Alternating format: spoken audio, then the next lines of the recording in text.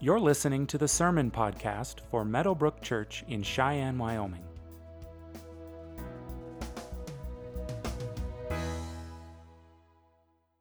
Shared a message here in September, so if you were here in September, you might recognize me. My name is John Olive, and I am not a professional theologian, but I'm a very passionate one.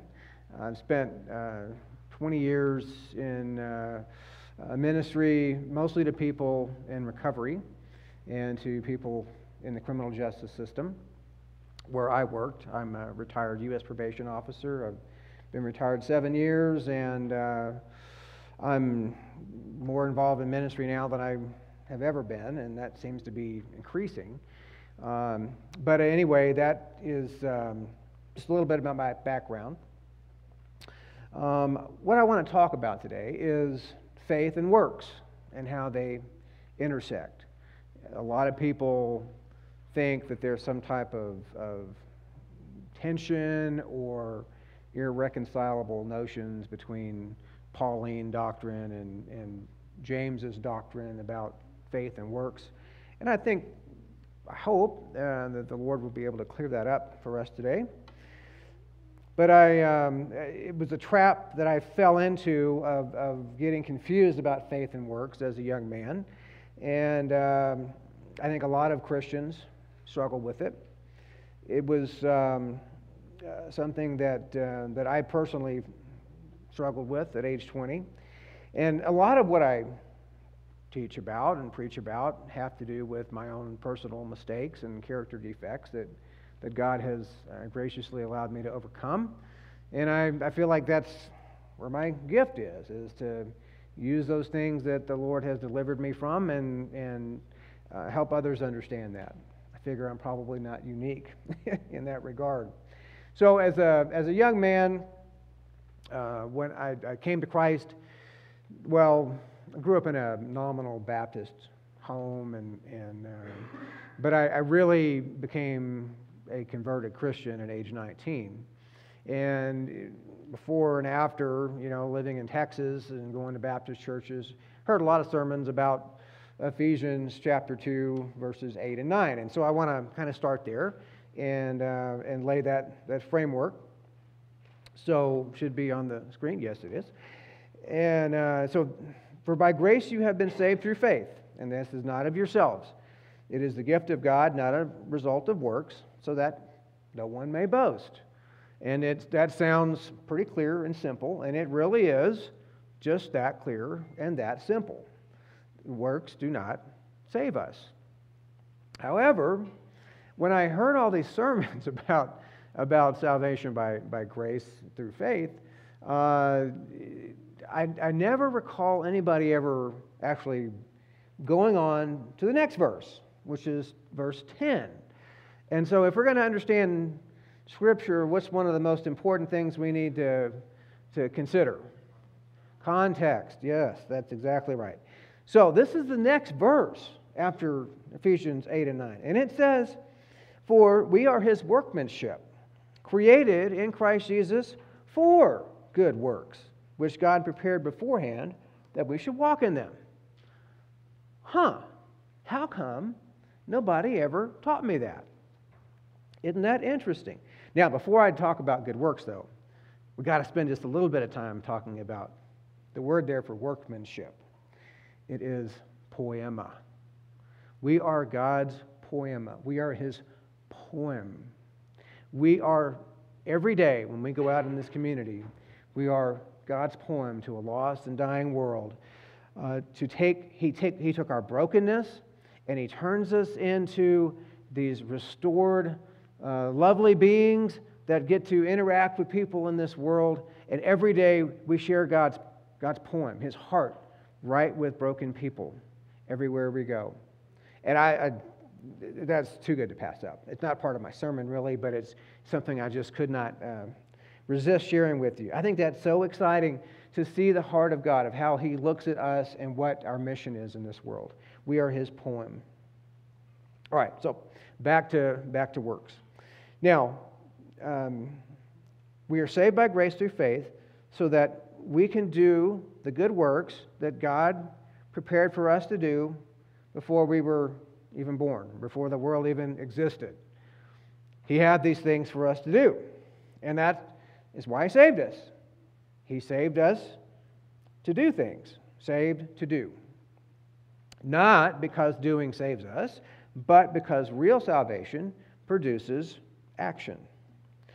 Now, if you're going to talk about faith and works, what passage in Scripture first comes to mind, or what comes to mind pretty quickly? What's that? Okay, Ephesians, and what else? James. Yeah, James. So we're going to look at James next. At James, this passage is a rather long passage, so bear with me. Chapter 2, verses 14 through 26. What use is it, my brothers and sisters, if someone says he has faith, but he has no works? Can that faith save him? If a brother or sister is without clothing and in need of daily food, and one of you says to them, "Go in peace, be warmed, be filled," yet you do not give them what is necessary for their body, what use is that? In the same way, faith also, if it has no works, is dead, being by itself. But someone may well say, "You have faith, and I have works.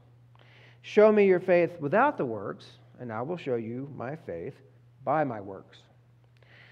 You believe that God is one. You do well.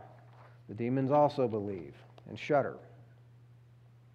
But are you willing to acknowledge, you foolish person, that faith without works is useless? Was our father Abraham not justified by works when he offered up his son Isaac on the altar? You see that faith was working with his works. And as a result of the works, faith was perfected. And the Scripture was fulfilled, which says, "And Abraham believed God, and it was credited to him as righteousness. And he was called a friend of God." You see that a person is justified by works and not by faith alone. In the same way, was Rahab the prostitute not justified by works also when she received the messengers and sent them out by another way? For just as the body without the spirit is dead, so also faith without works is dead.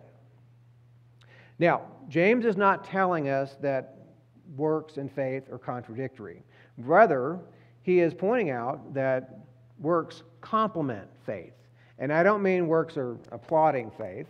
I mean they are completing faith. They are making faith real and whole. They flow from faith. Now, we can see evidence that Abraham believed God. Now, because he was willing to act upon the promise that God told him that he would have offspring through Isaac, and concluded that even if he sacrificed Isaac, God would raise him from the dead to fulfill the promise. So let's set the stage here. Abraham has this promise from God that he's going to have descendants through Isaac. Okay? That's what he knows. And then one day, God tells him, "Oh, by the way, I need you to journey over to Mount Moriah and sacrifice Isaac there as a burnt offering." Now, Abraham has what seems like a contradictory message here. He's like, okay, I'm supposed to have offspring through Isaac, but I'm also supposed to sacrifice Isaac. So how is that going to work? Now, maybe he considered at some point, and he probably did, would God lie to me? Would God tell me something that wasn't true? Would he deceive me about what his plans were through Isaac? And he quickly rejected that. It's like, no, God doesn't lie. He told me the truth. And so, what was his conclusion? His conclusion was that, well, the only way I could see that these things are going to be reconciled is that I sacrifice Isaac, and then God raises him from the dead so that he can have the children that I'm promised to have through him. Now, as preposterous as that sounds, that is precisely what Abraham concluded. And how do I know that? Well, because we're told that in Hebrews chapter 11. This is not in your notes, but just listen to this. By faith, Abraham, this is Hebrews 11, 17 through 19. By faith, Abraham, when he was tested, offered up Isaac, and he who had received the promises was offering up his only begotten son. It was he to whom it was said, in Isaac your descendants shall be called. He considered, this is Abraham, considered that God is able to raise people even from the dead, from which he also received him back as a type. Now, I wish we had time to go into the depths of Genesis chapter 22 today, but maybe that'll be another sermon down the line somewhere. But just imagine. We see that Abraham was willing to sacrifice Isaac because he believed what God said. He wasn't going to hide him. He was going to sacrifice him because he knew God would raise him up, and he was going to fulfill his promise in a way that no one had ever seen happen before. So we see, did Abraham believe God? Yes, he did. How do we know that? Because of what he did. He was willing to sacrifice Isaac. The works flowed from the faith, and that made the faith legitimate and real. And we see evidence of it from what Abraham did.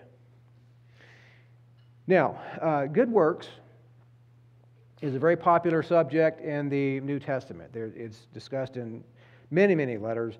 Ephesians, 1 Timothy, 2 Timothy, Hebrews, James, 1 Peter. You can find references in others. But perhaps nowhere do we see such enthusiasm for good works as we do in Paul's letter to Titus. And so I want to look at a couple of passages in Titus, which will be on the screen. The first of those is Titus 2, 11 through 15. For the grace of God has appeared, bringing salvation to all people, instructing us to deny ungodliness and worldly desires, and to live sensibly, righteously, and in a godly manner in the present age. Well, you could just stop right there and do a whole sermon on that one phrase. Looking for the blessed hope and the appearing of the glory of our great God and Savior, Christ Jesus, who gave himself for us to redeem us from every lawless deed and to purify for himself a people for his own possession, eager or zealous for good deeds. These things speak and exhort and rebuke with all authority. No one is to disregard you. So the purpose of why Jesus comes is to redeem us from lawless deeds, that's evil acts or bad deeds, and to purify for himself a people who are zealous for good deeds. You can see the difference in behavior. I take this person who is following the desires of Satan, I convert him, I put my spirit in him, and I make him eager to do what I would do and what I want to do through him. The word there is zelotes. So that's where we get our word zealous. Now, what does zealous mean? Well, it means to be devoted to be passionate about, a zealot. We are to be when we think about Simon the Zealot, and maybe you've seen The Chosen or something and kind of get a feel for what it is to be a zealot. God wants us to be a zealot for good deeds. It's like, wow, why is that so important? We'll get there. Now, let's look at Titus 3, verses 4 through 8. But when the kindness of God our Savior and his love for mankind appeared, he saved us, not on the basis of deeds which we did in righteousness, but in accordance with his mercy, by the washing of regeneration and renewing by the Holy Spirit, whom he richly poured out upon us through Jesus Christ our Savior, so that being justified by his grace, we would be made heirs according to the hope of eternal life. This statement is trustworthy, and concerning these things I want you to speak confidently, so that those who have believed God will be careful to engage in good deeds. These things are good and beneficial for people. Okay, so again, Paul emphasizes this idea that the reason that God has saved us is so that we can engage in good deeds in this world. If we are New Testament Christians, we are to be engaged in good deeds, even though those good deeds do not save us. So, good works. What are good works? Somebody give me an example of a good work. Speak up. Taking care of widows. Yep, taking care of widows and orphans is actually straight out of Scripture. What else?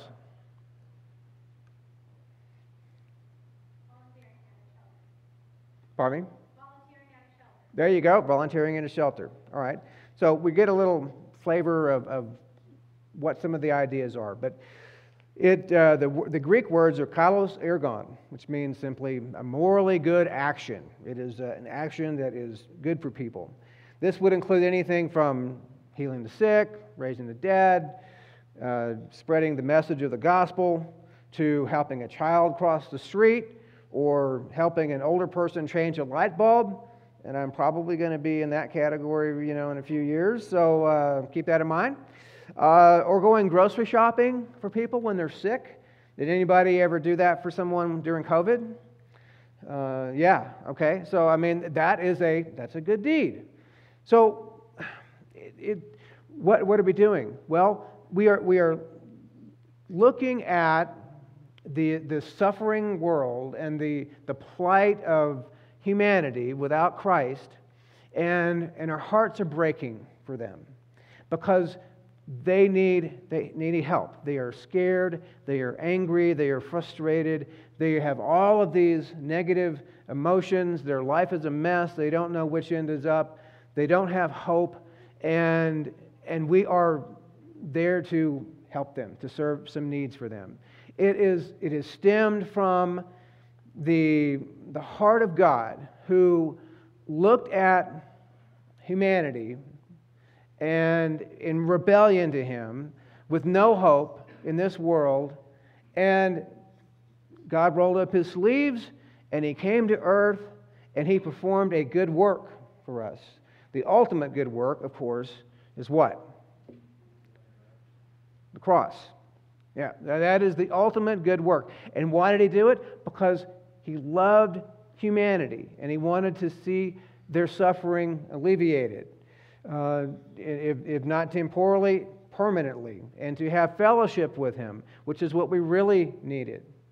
And so when we think about good works, really don't want you to be thinking about, I should knock on 3 doors today, or I should pass out 15 tracts, or I have some kind of a quota system so that you can check the box and say, yep, I did my good deeds for the week.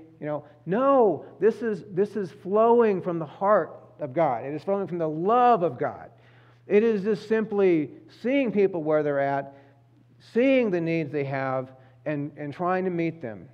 And in the process, when the opportunities arise, sharing the love of Christ, and that He is the answer for everything that they need in their life. So love has to be our motivation. We can turn people into ministry projects, and I'm afraid I've been guilty of that in the past.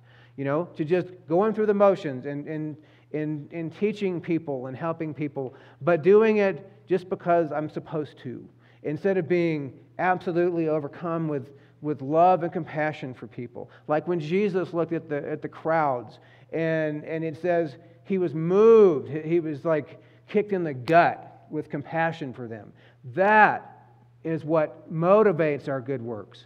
It is not about trying to perform quotas or make our deacon happy or our elder or our pastor happy. It is about just simply being available to the Lord to move when we see needs.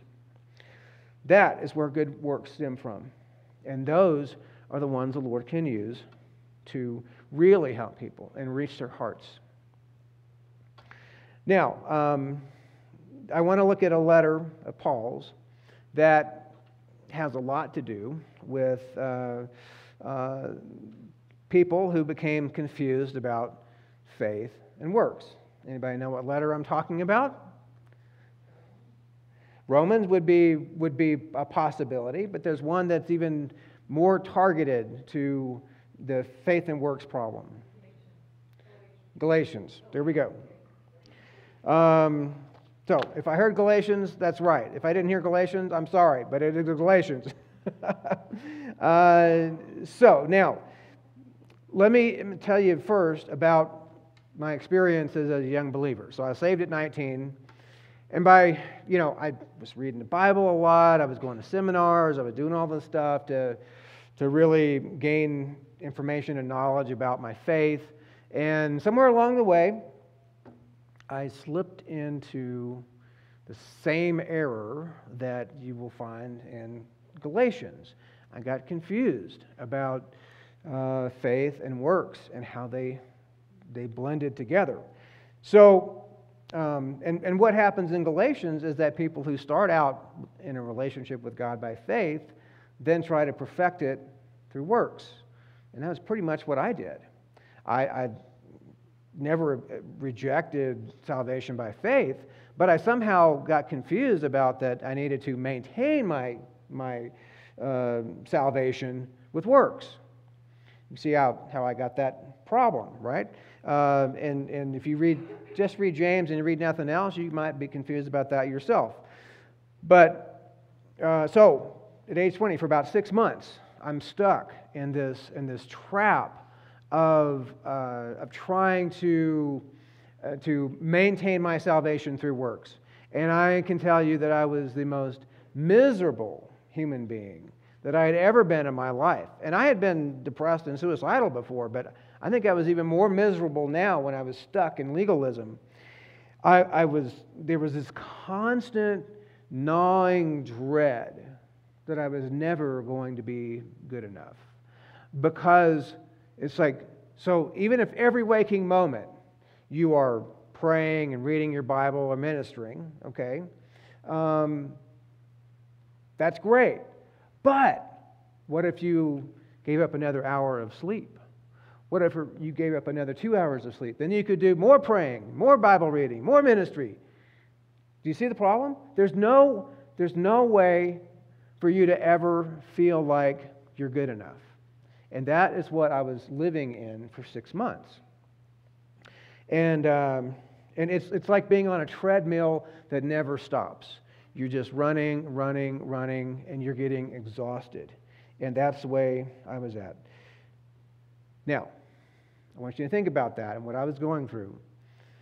And now think about this, that everybody you know who's LDS or Jehovah's Witness or Seventh-day Adventist, that's their reality that they live every single day.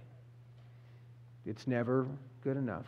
They can never work hard enough to appease God from their understanding.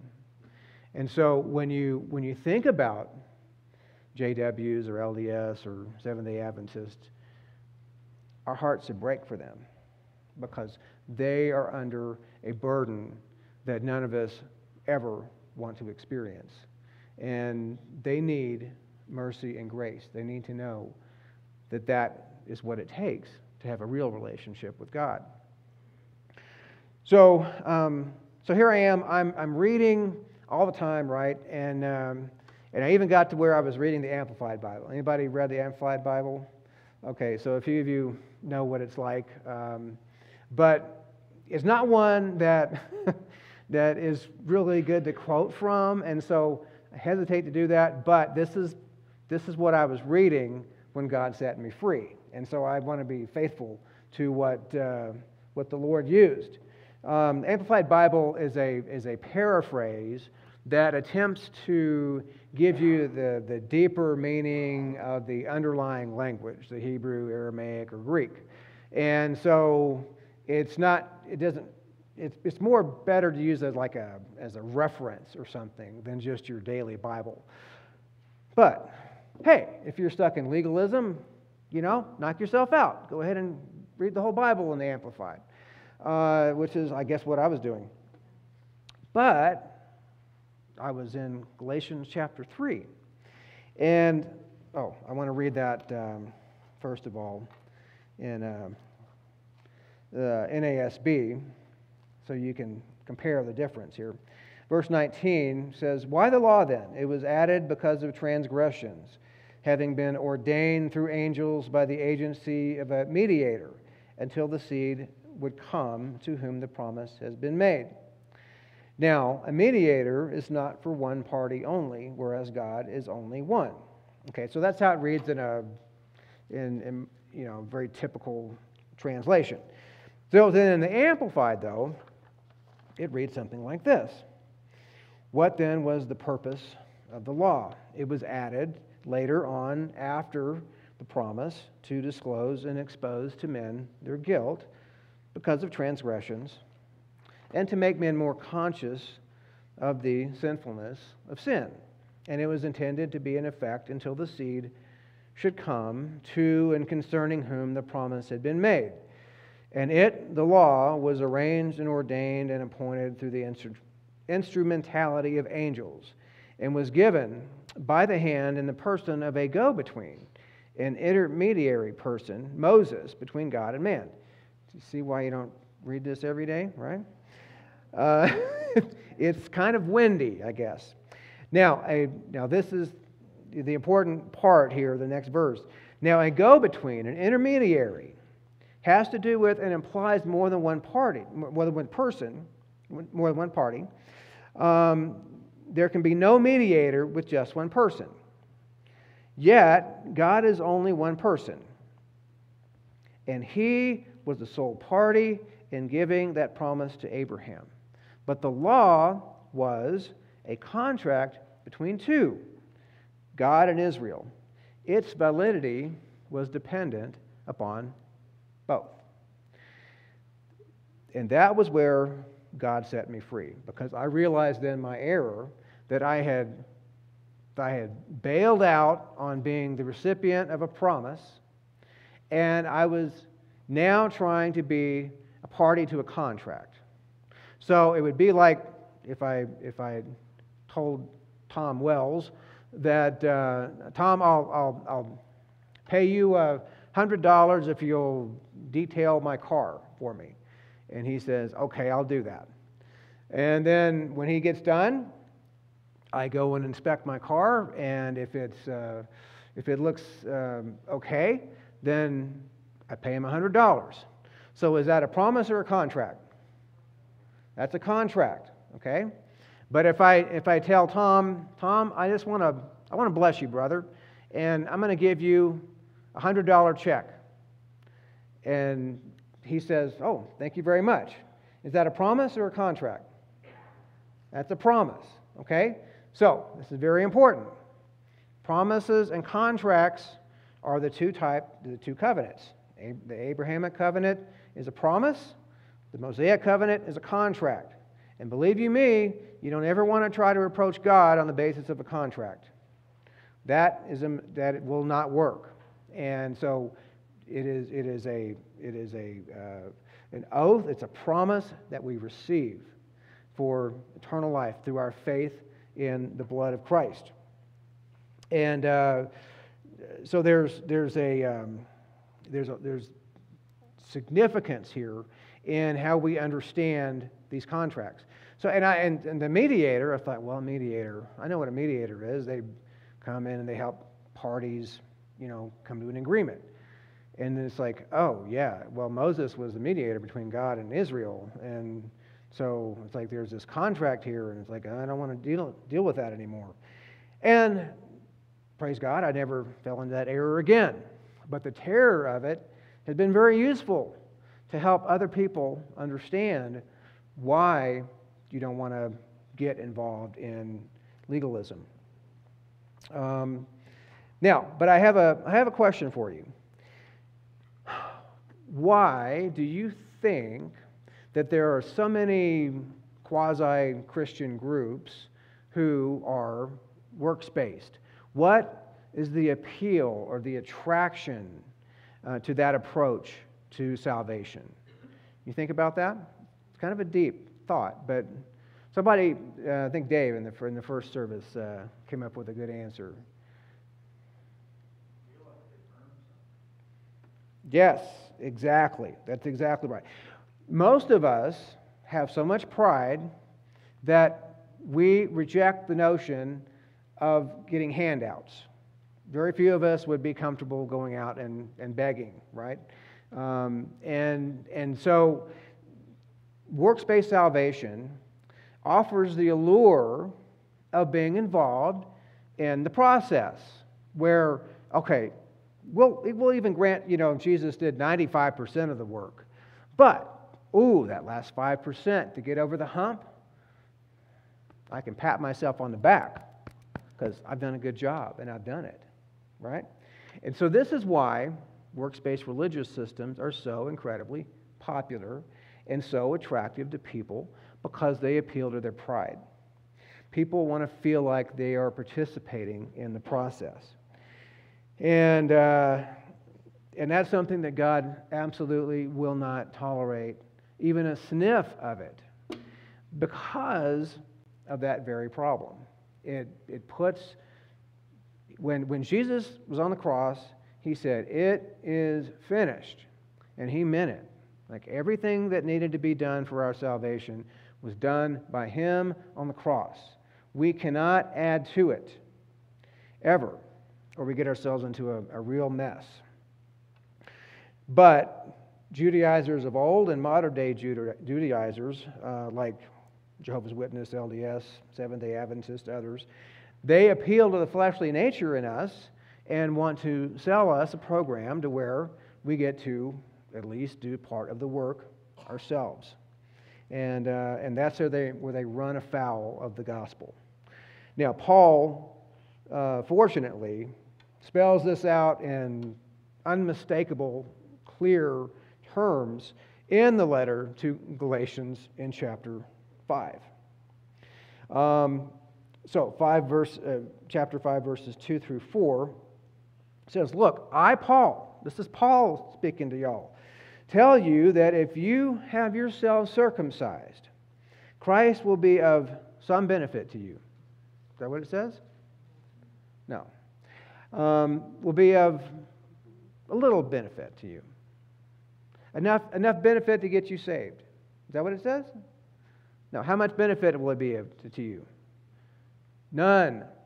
It will be of no. How are you going to get into heaven if Christ is of no benefit to you? Can't. It's impossible. And that is your position you'll be in if you get yourself circumcised to fulfill religious requirements. We're going to see that. "And I testify again to every man who has himself circumcised that he is obligated to keep a little bit of the law." Is that what it says? No. How much? The whole law. All of it. All 600 plus commandments. "You have been severed from Christ. You who are seeking to be justified by law, you have fallen from grace." Now, Paul is not using this, the phrase "fall from grace" like, people that fall out of favor with their business or with their community or something. No, this is like you've left grace behind. You have abandoned grace. You've rejected grace. You've said, "I don't need grace. I'm good, God.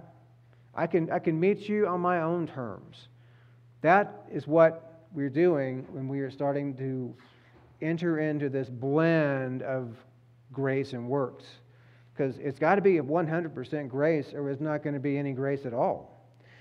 When it talks about being severed from Christ, look, if I put this page marker down, has that been severed from me?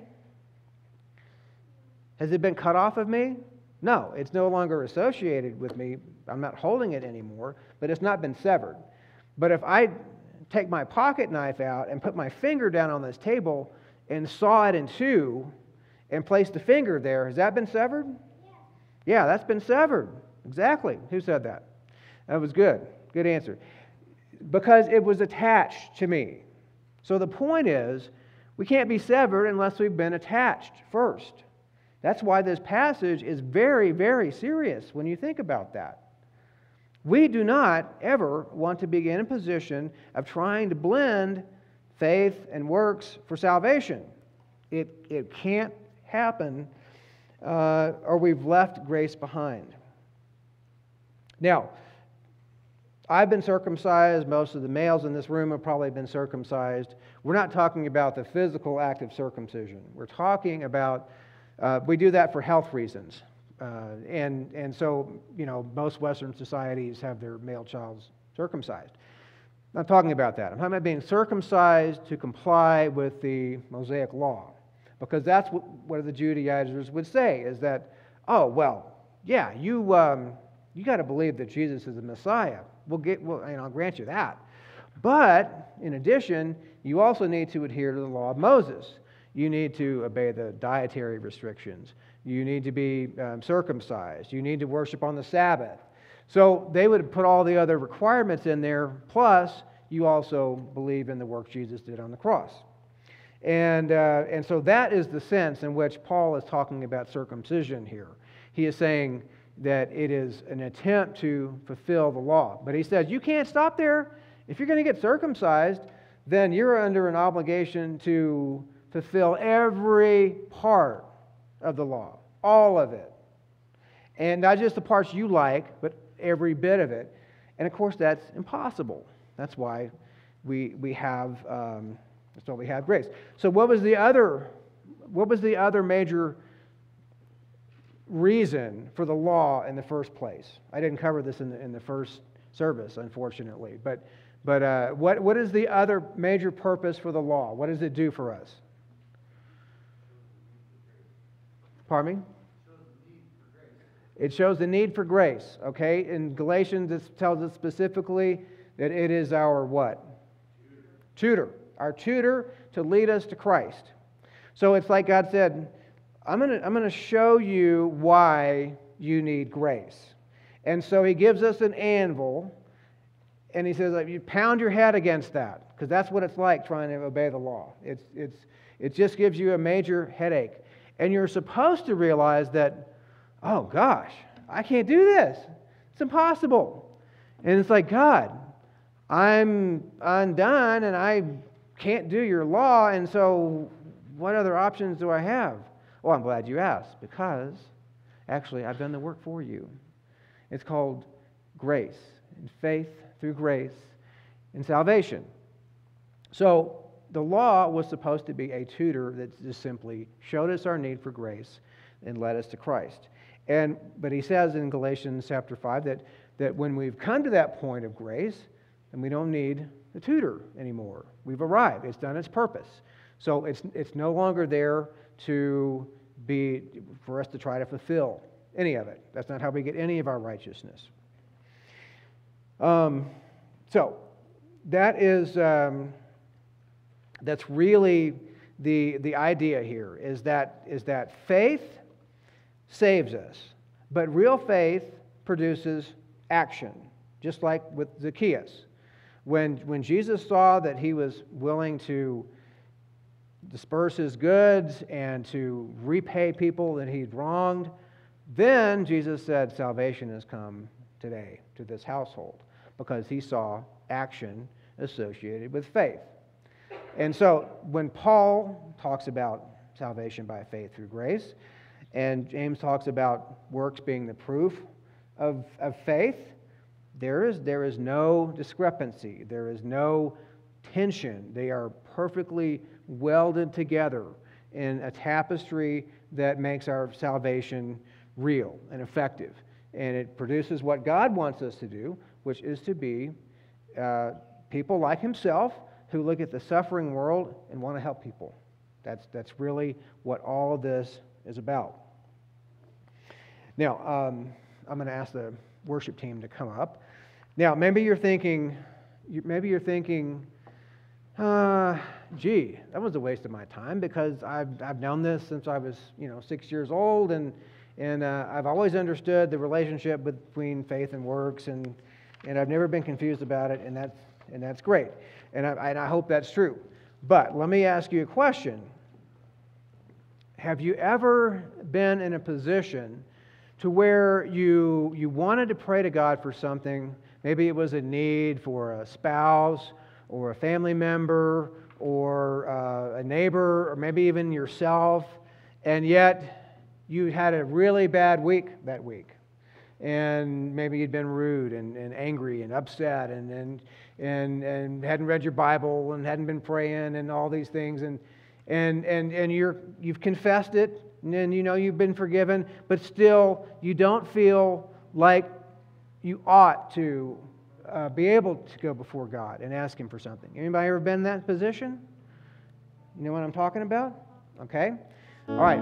So right then, you slipped into a very subtle form of works-based religion, because you were putting your obedience between you and your ability to approach God and come boldly to the throne of grace and ask for help in time of need. And that is exactly what works-based religion is you put obedience between you and God. So, what we have to do is be able to recognize that and reject it and say, Lord, I do not come and I will never come to you on the basis of my obedience. I come to you based on the blood of Christ and my faith in that. And I need help right now. And God will listen to you. So, just be aware that as we grow as Christians, the attacks and the deception become more subtle. They're not quite so obvious. Let's not kid ourselves into thinking that we can't be deceived if we let our guard down. Amen? Thank you for listening to the Meadowbrook Church podcast. For more information about our church, visit meadowbrook.org.